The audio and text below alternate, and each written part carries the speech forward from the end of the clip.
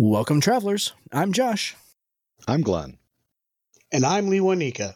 And this is Tabletop Journeys, where we will be your not-so-humble guides on the quest for RPG adventures.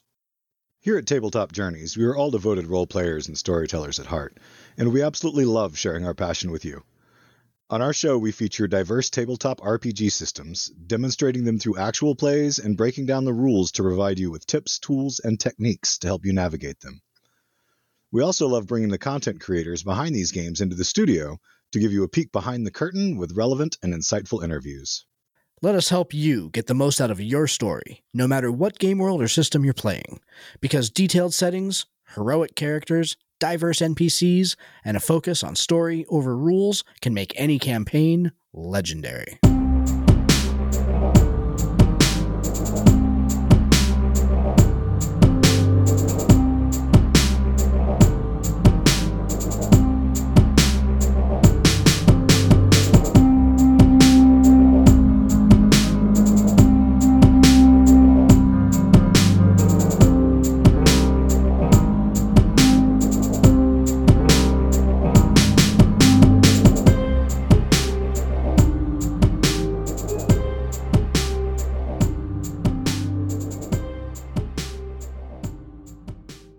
Now, here's a message from friends of the show.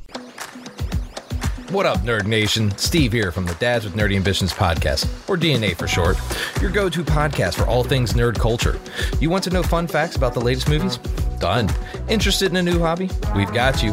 Have questions and want to hear from the experts? Say no more. Join me and my crew every week to hear about our latest takes on everything nerdy and go on a few tangents on the Dads with Nerdy Ambitions podcast, where we know it's not just a hobby, it's hereditary. Welcome, everybody, to today's episode. We have a really special guest here on the show today. Probably one of the first people that Lee Wanika and I worked with when we first started putting together this podcast is on today. So I'm really excited for this interview. Before we get into all of that, Mr. Myers, Mr. Miller, good evening. Let's start tonight with our favorite game. Where is Glenn tonight? No change since last we spoke. I am still in Connecticut. We'll be here probably through the end of August before we start headed across Canada. It's still an adventure always because there's a gazillion things to finish doing to close down our storage unit and get the last of our stuff taken care of so that we're fully integrated into the RV lifestyle. And, I was going to say, if you're going to be there for another 2 months, that makes that game way less exciting. I will toss that out there. That really, like, that's... This game's not always going to be exciting. Sometimes I'm going to move a lot. Like when I'm going across Canada, we do some recording then. There'll be plenty of new things to say. But sometimes, like when I'm wintering in Arizona or something, it's going to be like, bro, still just outside Phoenix. Yep, yeah. No, I hear you. But I could still create some conversation. That's okay. That's okay. But being in Connecticut for 2 more months is, the audience, they want substance. They want meat on the bone. I can make some shit up and be like, I'm on the moon this week. I don't know if that's very helpful. So, how about you, Lee Wanika? How are you doing this evening? Things are going pretty well. I'm excited. I'm going to be running Star Trek Adventures this weekend. So I've been working on a few odds and ends, did some resource searching on the continuing mission site, got some really good resources. So I'm getting set to do some gated challenges, possibly some extended tasks, depending on how the game plays. Just really jazzed about that. And just in general have had not a lot I can say on air at this moment, but I've had some really good news on the creative endeavors front, personally and professionally, which is exciting, really exciting news for me. And I can't wait to be able to share that fully with the audience, which maybe a month or two off before I can get into all the details, but let's just say things are moving forward in a really positive way for me as a content creator, and I'm very excited about it. Yep. Also very excited for those opportunities. Absolutely. I think that's going to be really groovy and tie in with a lot of other things that we've got going on. So very happy to go ahead and that you're moving forward on that endeavor. Yeah. There'll be a ton more about that later, but first tonight, we're going to go ahead and introduce you all to... What's that? Teasers. Yes, exactly, right. Tonight, we're going to go ahead and introduce you to, again, somebody that has been voice on the podcast that you know, even though you may not know that you know him. Tonight's interview, we're bringing on... Nothing. I was just entertained by the way that you phrased that. I know. Yeah. I went a little circuitous, which actually is a word. You're circling the subject like a shark, just taking tiny little bites out of it, and eventually we'll get there. Anyway, all that to go ahead and say, the writer of the opening and closing theme music for our show since very early on, Mr. Sean McRoberts. Sean, welcome to Tabletop Journeys. Nice to see you again. It's been quite a while since we've had the chance to talk to you. Yeah, thank you so much for asking me to be here and taking the time to talk with me. Yeah, absolutely. We had such a great experience working with you at the very beginning when Lewanika and I knew that we wanted original music. This was before Glenn even joined the show, and we knew we wanted original music. You were so great to work with. I'm actually appalled that it's taken us this long to go ahead and come back around and get you on here, but really glad you got the opportunity to join us tonight. Yeah, and for our vast audience of fellow podcasters in our podcast community and podcast family, I would say if you are interested in having add-ons, get a hold of Sean, especially if you're commissioning original music for your shows. A pleasure to work with. As a person who loves music, is musical but not musically literate, Sean was amazing to work with. Just made me feel like my ideas were valid, and they definitely showed up in every piece of the music that you wrote. And I can't be more proud of the collaboration and the work you did for us. It was amazing. Thank you so much. It was a really fun piece to work on, a couple pieces to work on with you guys. So before we kind of get into the interview proper here, where we start peppering you with questions, for our listeners who may not be familiar with your work, describe what you're doing in the tabletop role-playing game space and where they may have heard you or where they may have seen you.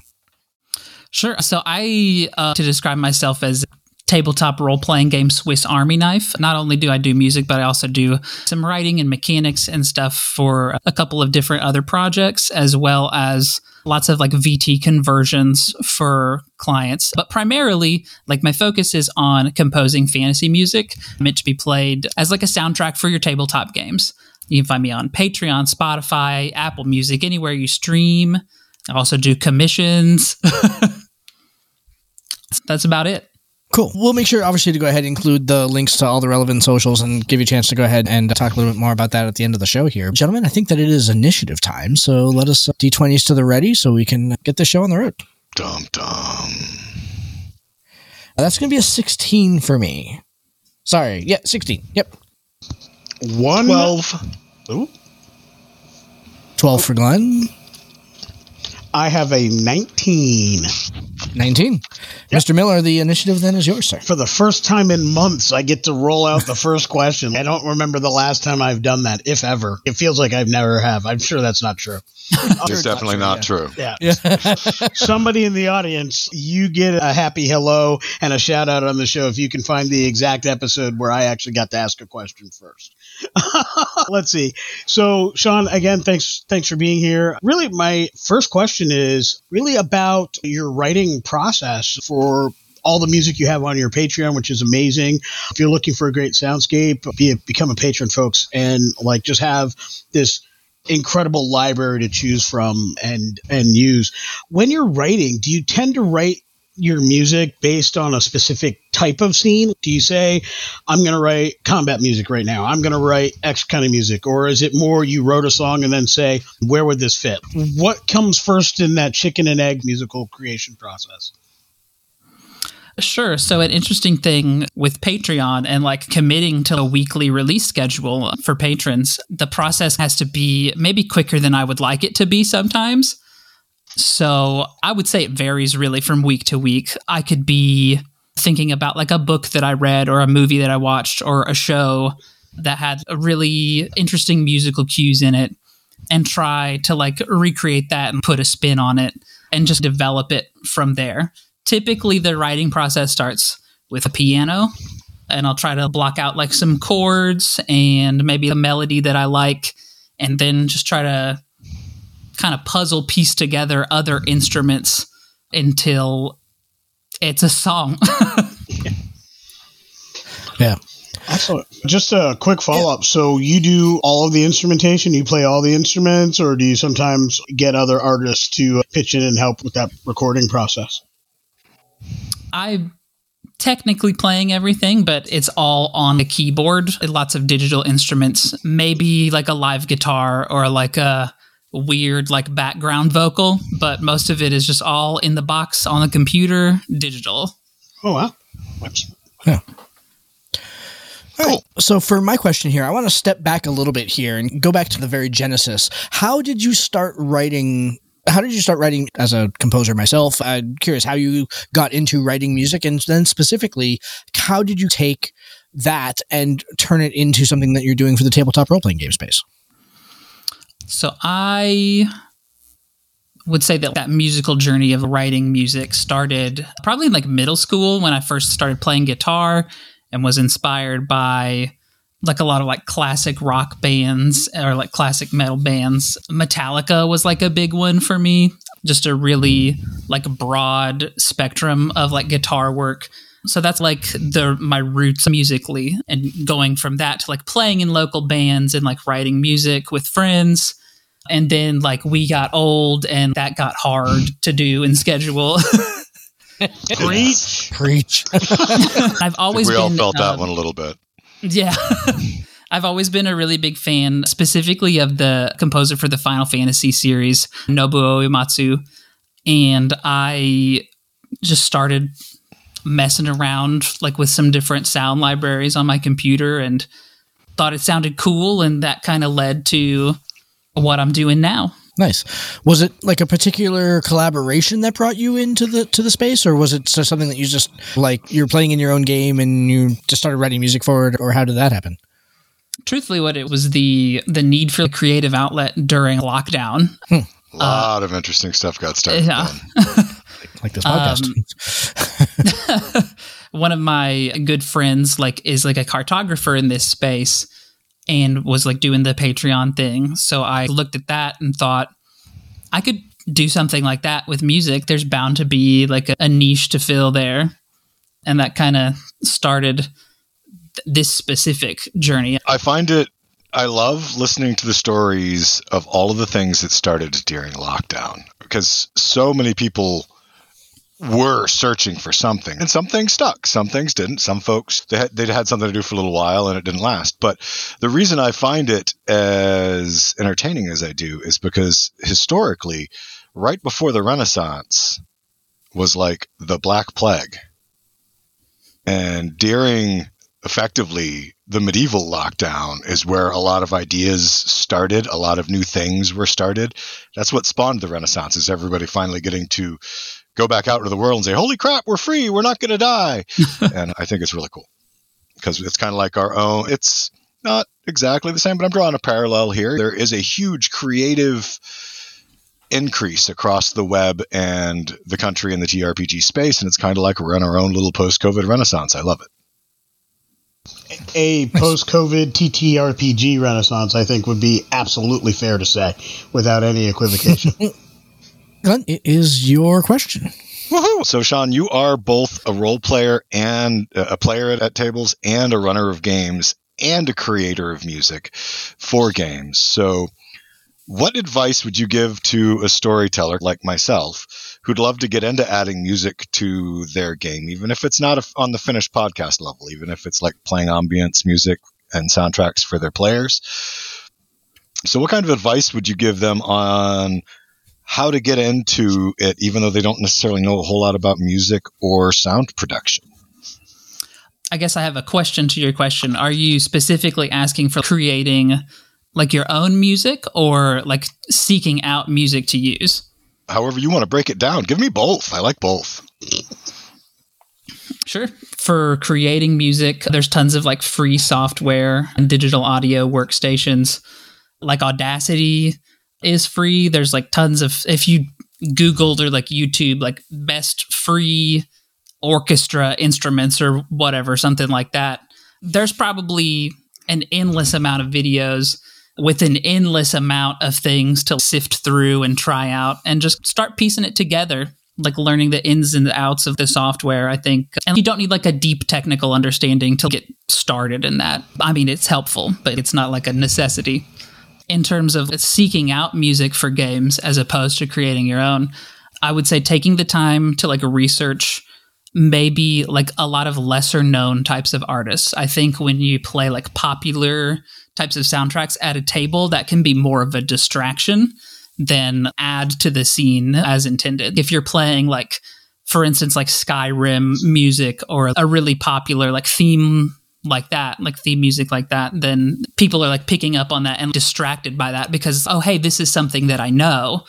And they're paying more attention to that sometimes than what is actually happening at the table. So seeking out lesser known people, and there's a ton of people like in the tabletop space that do ambient music and like theme music. Most of them are on like Spotify or have a Patreon. So just, if that's something that you are committed to doing, it's for sure like a time investment. Okay. And I definitely knew that it would be, but like for myself as an example, part of the reason I asked the question is the boys both know they are the music folk. I am the musically illiterate. And I say that kind of tongue in cheek because I love music. I listen to it constantly, but something about artist names and song names never started sticking in my brain when I was younger. It just never did. So most of the time I can't tell you who's saying what or anything. I can tell you if something sounds good. And I've learned a whole lot through playing with podcasting about sound software, and I actually have used Audacity. But if I were to actually start trying to soundtrack a game for my players, I would be floundering, and I would probably lean on Josh and Lewanika, I will admit, because they both are so musically inclined. But no, thank you. I appreciate it. And I know that there's other people out there looking at it. And there's tools. And that might be one of my other questions, though, so I want to jump right into that one. But follow-up, because you mentioned the common thing, and this is something that I read during my research, because I actually do that, believe it or not, before we try to talk to people, is, so would you agree then, something that I read said to try to stay away from anything with vocals or understandable vocals, because a song with lyrics will distract your players more than something that's just instrumental. I think that a majority of the time that I would agree with that, like maybe if it were like a choral type arrangement, then that is fine, like buried in the mix or what have you. But if there's like a lead vocal present, then that's for sure a distraction, or can be a distraction. Yeah, I know in my experience, because I've been soundtracking games that I played in, even going back to when I had a dual tape recorder on my boom box in the late 80s, and I'm recording songs off the radio so I could play them, begging my parents to get me some kind of tape player that allowed me to somehow or another cut out the vocals on a mix. I just have always done that. And one of the things I learned to do was just go out and buy movie soundtracks. And some of the early ones I got was a cassette of the Alien Nation television series, the orchestral soundtrack for Mission Impossible, and any and nearly all of the James Bond soundtracks, because while there is usually a lead song that has vocals, the actual scene music was great when I played a modern game for a chase sequence. Alien Nation, if I wanted to play elves in the wild, just the background choral arrangements of the elves it really worked well with the Alien Nation music. Like the beats sounded very tribal, the voices sounded alien and different, so I did that kind of thing a lot. And then one of the things I did for anything that was vocal was I used that as theme music for characters. Glenn's character had that for his famous character in one of my games, Enric Hammerfist, where basically I took Thunderstruck and just looped the beginning of the that part, and I looped that. Love that, by the way, for Enric. 40,000 times. I literally created 25 minutes of that loop by taping it to a tape, and then kept rewinding that. And I got it like 3 or 4 times through like I just retaped it to one tape 3 or 4 times through. And then I got that. I looped that. It took me forever to do. Looped that for 25, that was like 20 minutes. years ago. Yeah. And then finally played the song. And what I was able to do when Enric was getting ready to do a thing, I could play that until we got to the moment, or if the battle was just about over, then I could finish the whole song. And all the vocals were like the people that were around him running to his challenge and on his side. And I did those kinds of things like way, way back. I think you're right. Anything you can get that has that vocal choral type quality is really good because it makes it feel real, but it is also less distracting. People aren't trying to figure out what the next word is. They're just going with that musical flow. Grew up in the 80s and the 90s. I've never even made a mixtape when Lewanika was talking about mixtapes. But never even made a mixtape. Yeah, never once. I just listened to the radio.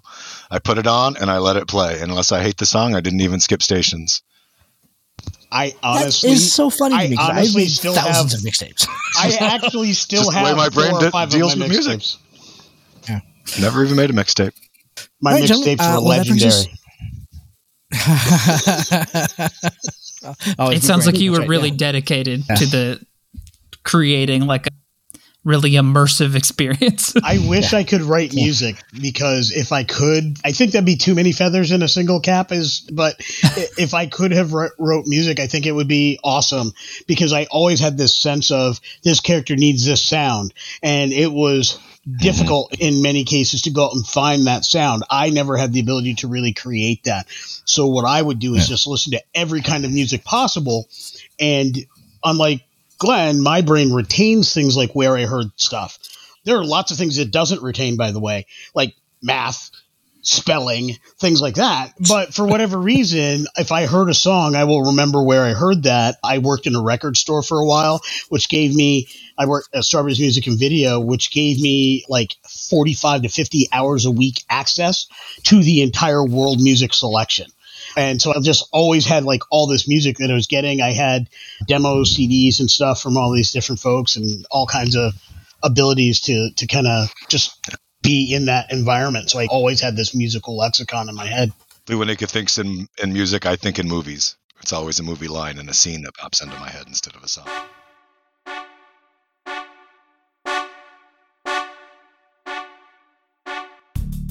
Do you want early access to every Tabletop Journeys episode? How about exclusive content, live broadcasts, and the chance to throw dice with your favorite hosts and fellow fans? Or, heck, do you just want to support the show? Join our Patreon today at www.patreon.com/ttjourneys. We have tiers to fit any budget for a monthly commitment, or you can make a one-time contribution to the cause. We love doing this show for y'all, and support helps us keep creating and producing great content for you. So join us today at www.patreon.com/ttjourneys.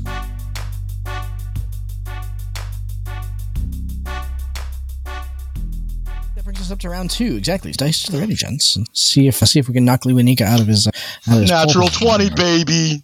I guess so, and I've got a 19 to follow up. Oh, yeah. Glenn, we are both rolled natural 20s. We got to roll off now. Oh, wow. With a 19, I'm going to go third. What is up with that? You ready, Glenn? Now I got a 4. I did. I got a 4. 17. Fear my 4. Fear my 4. Ooh, I'm so scared. Wow. All right, Lewanika. I had 2 questions, and I'm going to go with the real fun one, because we got deep with the musical creation piece, I think, a little while ago. But what was the very first instrument you learned? So I think you mentioned guitar, but I wasn't sure if that was the very first one you learned, or just when you really started picking it up seriously in middle school. But the other part of that is, what, if any, was the first 5e bard you played? What subclass was that bard, and what was their instrument? That's a really interesting question. So my first instrument actually was a tenor saxophone. And a quick aside, a quick footer to that answer is there is not enough like saxophone in like fantasy music. And I'm really happy to see like Nintendo trying to right that ship with the Zelda soundtrack and then the remake of the Super Mario RPG. I actually don't think I've ever played a bard in 5e. Wow. Okay. Yeah. That doesn't surprise me. I've played very few bards too, because there's a. I don't want to put words in your mouth, Sean, but for me, there is a sense of this is what I do all the time, so I don't want to do it in a fantasy setting. I want to do other things like hit people with swords. So that's for me anyway. Like that's kind of where it came down for me. But anyway. You could sing too. You could be like, I swing my sword and his head goes flying. You could come up with all kinds of things, man. It's cool. I could. It's true. I think once, Josh, you posited the idea of a bard whose art form was literally art, like they painted into the universe or something like that. I thought that was you who said that. Maybe it was somebody else, but it's possible. That sounds like something I would do. Anyway, it sounded cool, but yeah.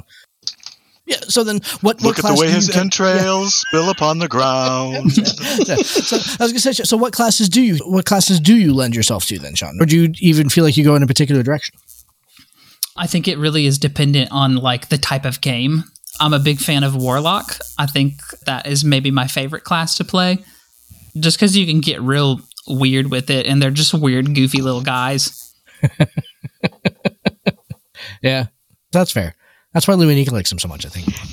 Also being a weird, goofy little guy. Yeah, little as in height, not width. But yeah, I'm a big fan of Warlocks. I've found them to be very interesting and fun to play. But like you said, very game dependent. There are some games where if I have certain DMs, like I would play a Warlock all day long because they're going to play that power. They're like that internal struggle that should be a part of every Warlock.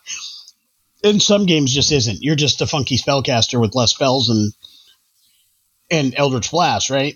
I don't like playing Warlocks in those games, but I like the ones where the storyteller is going to play the role of my patron and ask of me things that my character shouldn't want to do to answer for and continue to use his power. That's what I'm in for. I'm in for that narrative piece. And so I hear you. A lot of things are very situational. There's some things I play in some games or with some storytellers, and there's other things that I won't play with those same storytellers. Not that they're bad, that it's just I will play things that work with that storyteller's style. Sure. I like the Warlock. I think it makes a better cross-class than straight class. I like adding Warlock to things, but I've never tried to do a straight-up Warlock. But I will just say this. If you're going to play a Warlock, Glenn is one of the best storytellers. I played a Drow who was a Celestial Warlock. And Radiant Soul is one of their abilities, which is what I was thinking of. Glenn did a masterful job because my thought was, if you're a Drow, everything's evil. So playing a Warlock in the Drow, how is that new or different, right?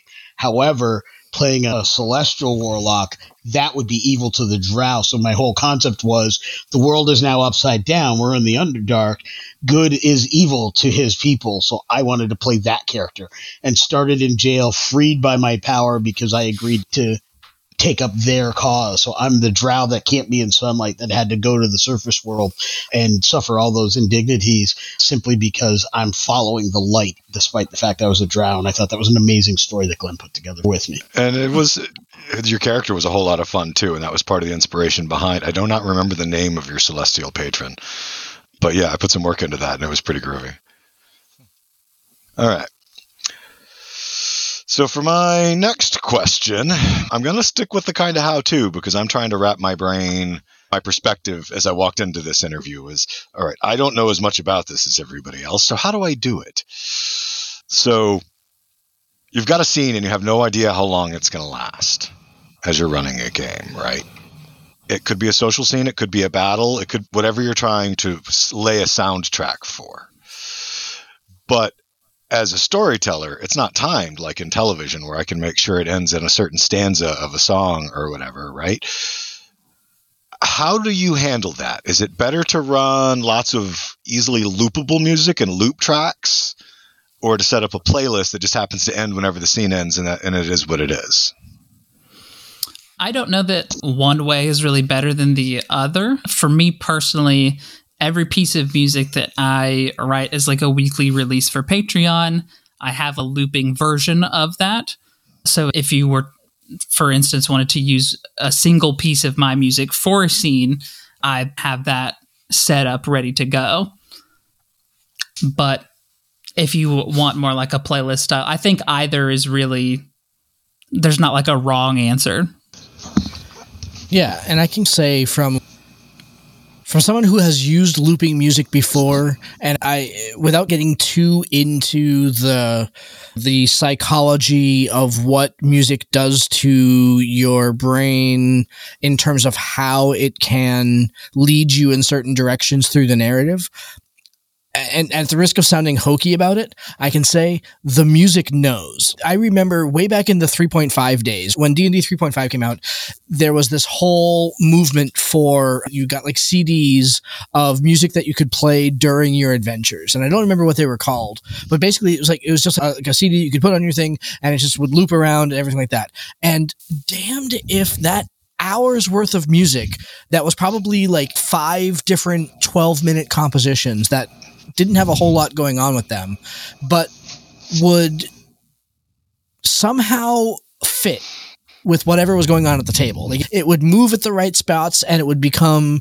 slightly more dramatic at just the point when you needed to go ahead and make it more dramatic and stuff like that. So there is something to be said about that psychology, that when you've got looping music on it, that your brain's kind of internalizing what's happening with the music. And I don't know whether it is guiding, I don't know if it's guiding the narrative or what, but it certainly feels that way. That might totally be like some sort of psychological bias also, where it's like it happens every once in a while and you ignore the 50 times it didn't happen, but the one time it did, it was so cool that you just keyed in. I keyed in on it. But right. I think that there's something to that. I think there's and that makes sense. Ominous music for an ominous scene can help build the tension. Sorry, Lewinicka. No, you're fine. That was a great segue. I think, Josh, there might be a little bit of that in there. Sometimes we pay attention to the times that things go really well or really badly. So if it's somewhere in the middle for the longest time, we almost forget it. I would say, think about the fact that Benito uses soundscapes on Streams of Sphero all the time. You hear it when we first get started. At least me, I hear it when I first get started, and it's there. And if it stops for some reason, I notice it stops. But I won't necessarily hear it while it's going, but it does enhance the scene. I would liken that to if you're a person who's into walking as exercise, or you go to the gym, you can do that on your own and be perfectly well. But if you've got the right Spotify list or playlist going, your workout is better and harder. So I think that is the psychological piece that Josh is thinking of. And I know as a writer of games, like when I'm literally crafting an adventure or preparing a scene, I will go to Sean's list, for instance, and just listen to music. If I am out of ideas altogether, I know I have a game coming up within 3 days and I'm completely out of ideas, I will just go to the Patreon and just listen to music. And I'll be damned if at some point during that, one of those songs doesn't spark that creativity for that scene. I knew the nuts and bolts, didn't know how to make it work, but a song, a piece of music will rise to the top and give me that magic. It will give me that little dash of F yeah. So I can now make that scene sing, literally and figuratively. Yeah. Go ahead, Glenn. Excuse me. So I totally get what you were saying there in terms of spacing, how it's timed out and how it can influence. Because while I've never made a mixtape, I have made a playlist now that I'm older and started embracing technology more, especially when I was running all the time. I don't know if you remember Lewinicka, but I was running all the time for a little while when I lost weight. I used to be 360 pounds. But at any rate, running a 5K, I had a race playlist and I had a practice run playlist. They were different. One was just to keep my energy up, but on a race playlist, especially timed out towards about when I expect to finish, in that last mile and a half, the songs are super important. Yeah. Because you're flagging and you're tired, but they can pick up your pace, they can speed up your feet. So from that perspective, timing it out to lead to a crescendo could definitely apply to a battle scene or anything else as well. Yeah. I'm just not entirely certain how to make it happen. Yeah. My answer was the music knows. Yeah, my answer was to do two things, and I'll take the Anric thing I mentioned. I had the super loop that was all on a cassette. It was actually both sides of the cassette, and I had a player that would finish a side and play the other side. And then I had the exact point in the music where I wanted it to go. So as the scene would get where it was going, if it took too long, it would just play on the other side of the cassette. But if at any point we were getting to that crescendo where I needed it to go into the rest of the song, I would hit pause and play on the other one because it was already in the right spot. So I just had the second tape ready to go. So I was doing that manually, so I didn't have to time it. Had one that was not timed and looped, and the other one ready to go at the right moment. So whenever that moment happened, I was prepared for it. Yeah. On the upside, we have much better tools for that now. We certainly do. Than 2 tape decks. Yep. Which leads exactly into my question. It's fabulous. So, Sean, you've been to this a couple times about how you put out weekly compositions on Patreon, and I'm a huge fan of the loop tracks that you do. Like, the number of shows that music that you've written has appeared in the background on is, I can't even count them. It's innumerable because you always seem to have something that matches the theme that we're going for. Like when we were running our Fae Heavy campaign, you had some really nice kind of light, some Fae stuff, some dark Fae stuff. That was all fabulous. We talked about how your composition. Ship Beyond the Stars is the theme music for our Star Trek Adventures campaign, everything like that. What I wanted to get into was how has making a new composition every week for Patreon and in various forms where you've got looping, you've got orchestral versions, you've got solo piano versions, everything like that. So how has doing a weekly composition kind of changed your process a little bit? Not a little bit. How has it changed your process in writing and creating, and what sort of feedback have you gotten from your Patreons to go ahead and help inform that process even more? That is... I need to think a second on that one. So I would say that having that commitment for the weekly release, there's not like a ton of time to like second guess anything, like when in like the writing process or anything like that. So the first idea that works, just run with that. For better or worse, right? If I had more time like in between compositions, like potentially could come up with something better, but maybe not. And then regarding feedback, it's a pretty quiet community, to be perfectly honest. I don't really get very much feedback. Occasionally somebody will make a comment and say, this was a really nice, very, very helpful whatever like for that. the scene. Yeah. This was good. Yeah. Yeah. We try to go ahead and we try to shout you out a little bit more every time we use you. So hopefully that gets to you. Yeah. As I said, I am not musically literate, so sometimes that's the best I can do. I don't know how well it types out. Josh hears this kind of thing all the time. I love the way he did that thing, but I don't know how that types out if I'm responding to your Patreon that way. Like, you'll say, okay, so that Patreon's a little daft. Moving along, which may or may not be accurate. At least if I get to sound it out, Josh is, okay, I know what you're talking about. That was pretty decent. All right, I guess that's the end of round 2, and look, timing is perfect. We're gonna have time for a third round, which is nice. And gentlemen, after rolling 20s last turn, you guys get to roll an advantage. I somehow, with my 19 going third that round, let's see if I can go ahead and pull myself out of the gutter. I'm doubting you are. It's a 10 for me. You are not. So I got a 4 and a natural 20. Dang it! Ooh. I was so close. Last time I rolled a natural 20 and then a 4. I was so damn close. 16 right. and a 5. Dang it! Almost had all 3. Right. Go for it, Glenn. That's all right, Glenn. You get the first question. Off the top, huh? Yep. So my question is going to be multi-layered. You are a composer of music specifically from the small business side of things. There's one guy sitting behind there making all of this happen. So in terms of the small content creator space versus the larger companies who have these large libraries out there that might be cool, but like I've gone through some of them and you never find music with quite the same panache isn't exactly the right word, but the cookie cutter versus when you're working with somebody who's actively composing every week, in my opinion. So what are your thoughts and feelings both as a composer and as a storyteller player on the small content creator composer side of the business for the tabletop RPG community and companies like Sirenscape? I think that each has their kind of own lane, their own place. Like the smaller content creators, like obviously the dream is to do this as like a full-time gig, right? 100%. And I'm fortunate enough to be somebody that can do that.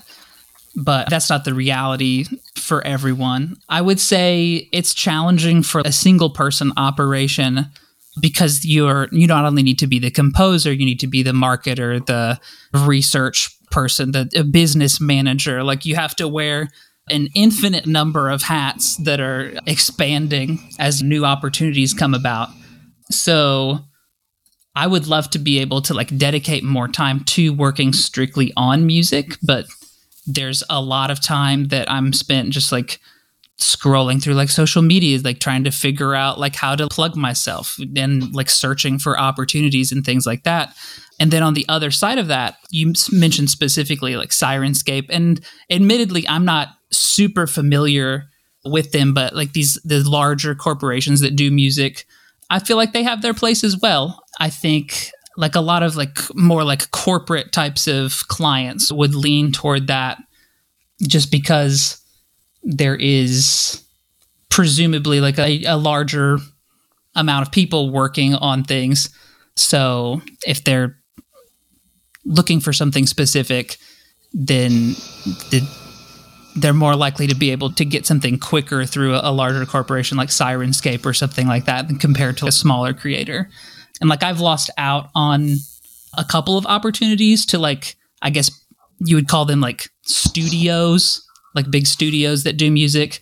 I'm not going to drop any names or anything like that. But to even be like in that conversation though is still, it feels pretty good. If I can, Shauna, and I will say this, and I'm going to avoid dropping names here, but with some of those larger companies that you mentioned, I have found, as I said, I've been trying to score with my limited capability and understanding for almost the entire 40 years I've been running games. And I find that the larger the company is, the harder it is to find what specifically fits my niche. So I find using a site like yours and going to your Patreon to be better because for whatever reason, it feels more responsive to my needs. Now, part of that is you and I and Josh, we had this great conversation, and I got a strong sense of where your music comes from and how it happens. Probably the hardest thing about this interview is some of these questions I already asked you two and a half years ago, and I'm asking again or in slightly different ways so the audience kind of gets into my head or how I was like, yeah, this is our guy, right? This is our person. This is who we want to collaborate with and make music for our show. I want our identity tied to you as a composer because of those initial conversations.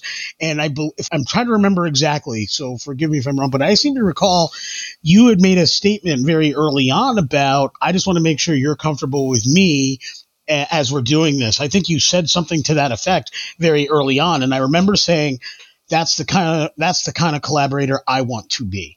It is not just about, do you like what I do, but are you comfortable with me? We're making music. We're doing a thing that's supposed to edify and stir the soul, if I can wax poetic a bit. A level of comfort needs to be in with that process. And while there are big companies out there that can produce good stuff, I don't get that kind of connection. And for me, music is so personal. I need that connection. And which is why I said earlier, and I'll keep saying, if anybody is doing this podcast thing, commission some music. Josh has said it a number of times in regards to art. Even if you can only afford to do one thing, commission some art for whatever your next content is. Commission some music for the next type of series you're going to run on your show, because that connection, that emotional connection, shows in everything. And that's what I like about smaller creators in our space, is the connection. So bringing art into it is a great way to help me wrap my brain around it as we've been talking, because I haven't done as much with music, but I do a lot with art. And I would then kind of liken my own answer to my own question now to, it would probably work out kind of like when we're approaching art for a project. The easy images, the background images that aren't that important, or the background music for a random tavern scene, those might come from deposit photos or from stock pictures or music. But when we're looking for that portrait that encapsulates the character class, or we're looking for that portrait or that picture that's going to showcase the magic item we've just designed, that's when we go to collaborating with the small-time creators that we know in order to get that piece that's going to be special, to make that piece like really pop. I really think of music as art, and I think as in the same way that people look at art in a museum or a statue, or it's just a different medium for transmitting those emotions. And to me, whenever I need that emotional connection, the person I can know and talk with digitally or even in person, shake hands with, is always going to be superior to the company that I walk into their store, flip through the record bin and pick out a record, right? I can still love that record, but something about the live conversation just makes it superior to me. All right. What's your question, Lunica? So I'm going to go back to the gaming piece of your creative mind. And I guess my question is, and I've answered this question for myself a few times, so I'm going to do my level best to not also add my own story again on the show. But when you are running games as a storyteller, DM, or whatever, regardless of system, or when you're a player and you're creating new characters, do you think about soundtracks in your head? Or are you creating something and have this is going to be this guy's theme song? Is that in your brain? Or do you might you even write something to go along with that character or that story that you're creating for your table?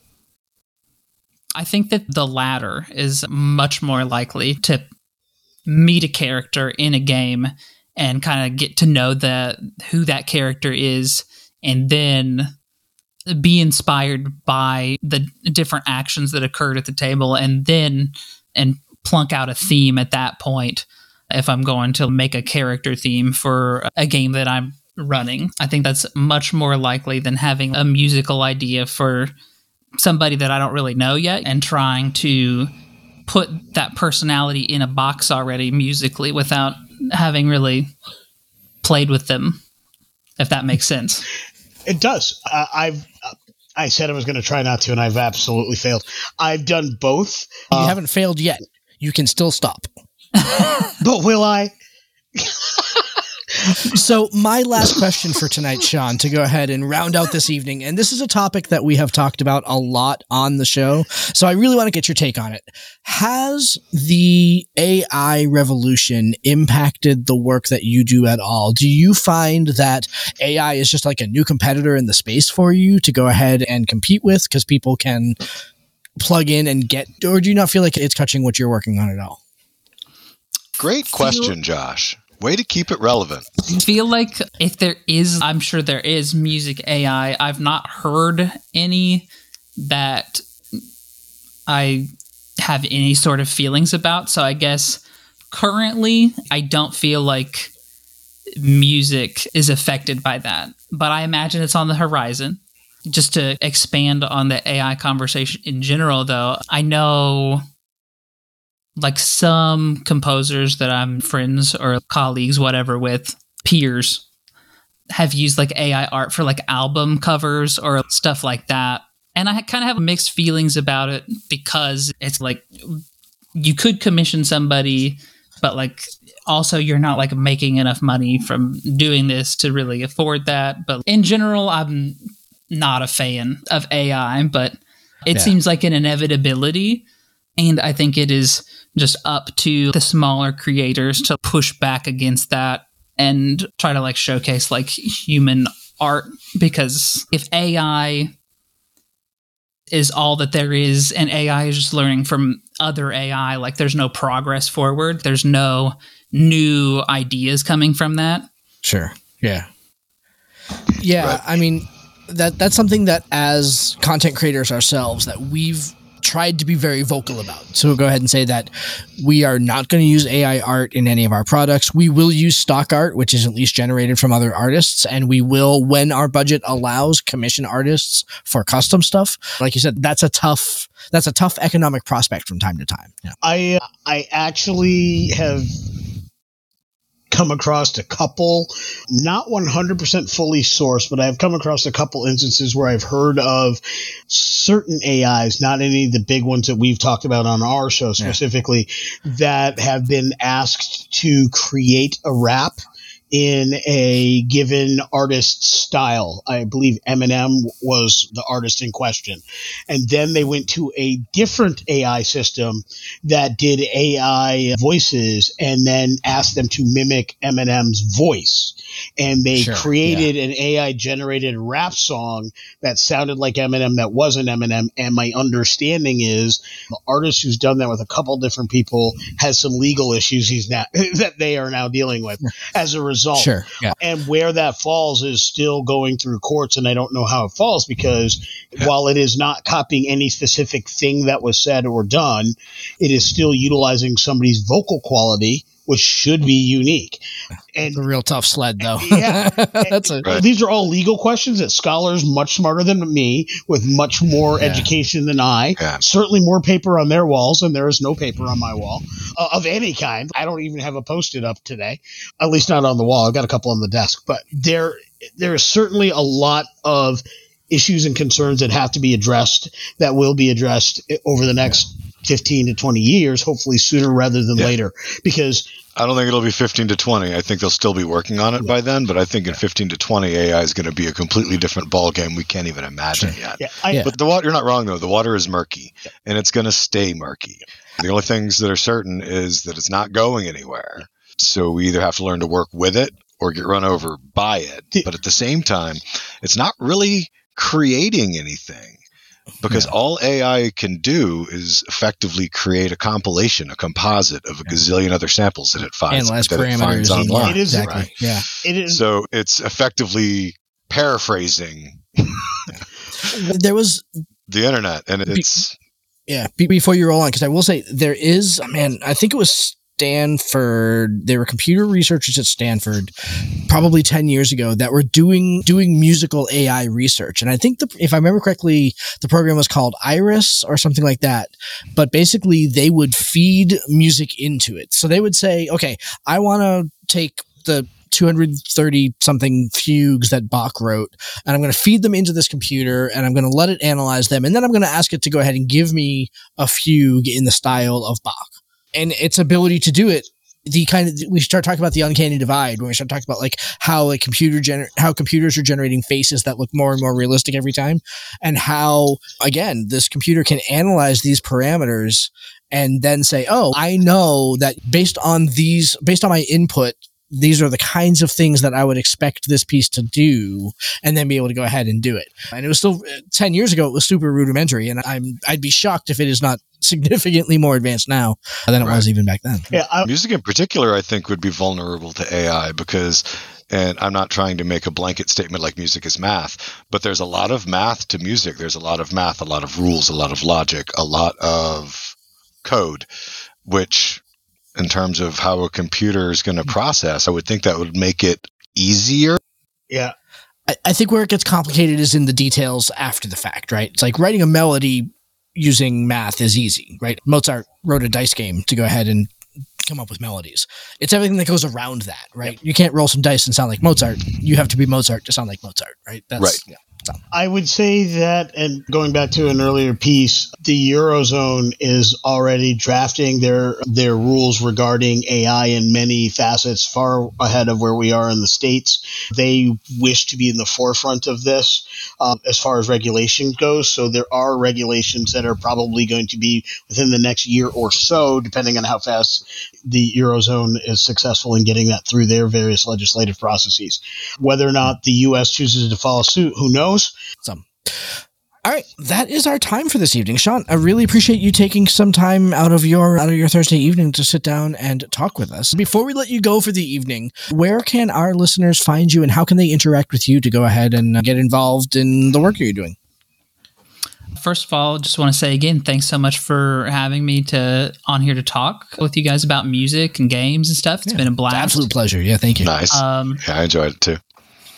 Primarily, like my main social media is Twitter. It's at Sean McRow, SeanMcRo.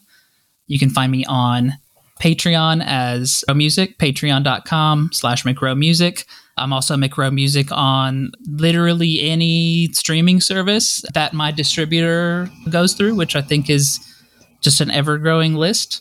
I know Spotify, Apple Music, YouTube Music, any of the big ones of my TikTok, Instagram Reels. You can find me everywhere as McRow Music. Also, if you want to email me, there's a form on my website, mcrowmusic.com, to ask about commissions or general questions like that. And I think that about covers it. All right. Awesome. Thank you very much. Let's take a look here and see what's coming up here on the show next week here. So first of all, on Tuesday, our Star Trek actual play continues with the mission that Lee Wanika ran, Swords to Plowshares. Part 2 of that one will air on this coming Tuesday. And then this episode is coming out the first week of July, a day before my birthday, actually. So happy birthday to me tomorrow. But it's also kicking off an entire month where we have a bunch of cool interviews coming up this month, including... Should we sing? No, we should not sing. But including next week when we bring back friend of the show, Laura from Lucky Newt Games, to go ahead and talk about their Kickstarter that's coming up at the end of the year here. So I'd be excited to go ahead and have Laura come back on. We haven't talked with her since we did our Women in TRPG roundtable about a year and a half ago or so. So, yeah. So it'd be awesome to go ahead and have Laura back on here. So that'd be great. Anyway, thank you all for listening. Appreciate you taking your time to go ahead and listen. Go check out Sean, and if you hang on here for about a minute, you'll hear another one of his compositions here at the end of the show. Again, he did the opening credit music and the closing credit music for our show here, as well as the stick around and listen this time. Yeah, make sure, exactly. Stick around and listen to the end of the show this time. But Sean, thanks so very much again for coming on here tonight and rapping with us. Yeah, thanks again for having me. Yeah, absolutely a pleasure to have you here. And audience, listen to the very end, because the way that guitar screams at the end, it does it to me every time. It's actually one of my favorite parts of the song. So love it. The guitar solo in the outro music is pretty awesome. So I can just feel the strings bending, and I can see the stank face on it. It's awesome. I got it. I'm sure. I'm all in. When we're done with this recording, I'm going to turn it on just so I can listen to it. Yeah. Without further ado, here's the music we've been discussing. Yeah, exactly. Night. Thanks so very much, everybody. Have a good night. Thank you for joining us. This has been Tabletop Journeys. We would love to hear your feedback on our show today. Join us at www.ttjourneys.com, where you can subscribe to the blog to leave comments and see all the content that we publish beyond the podcast.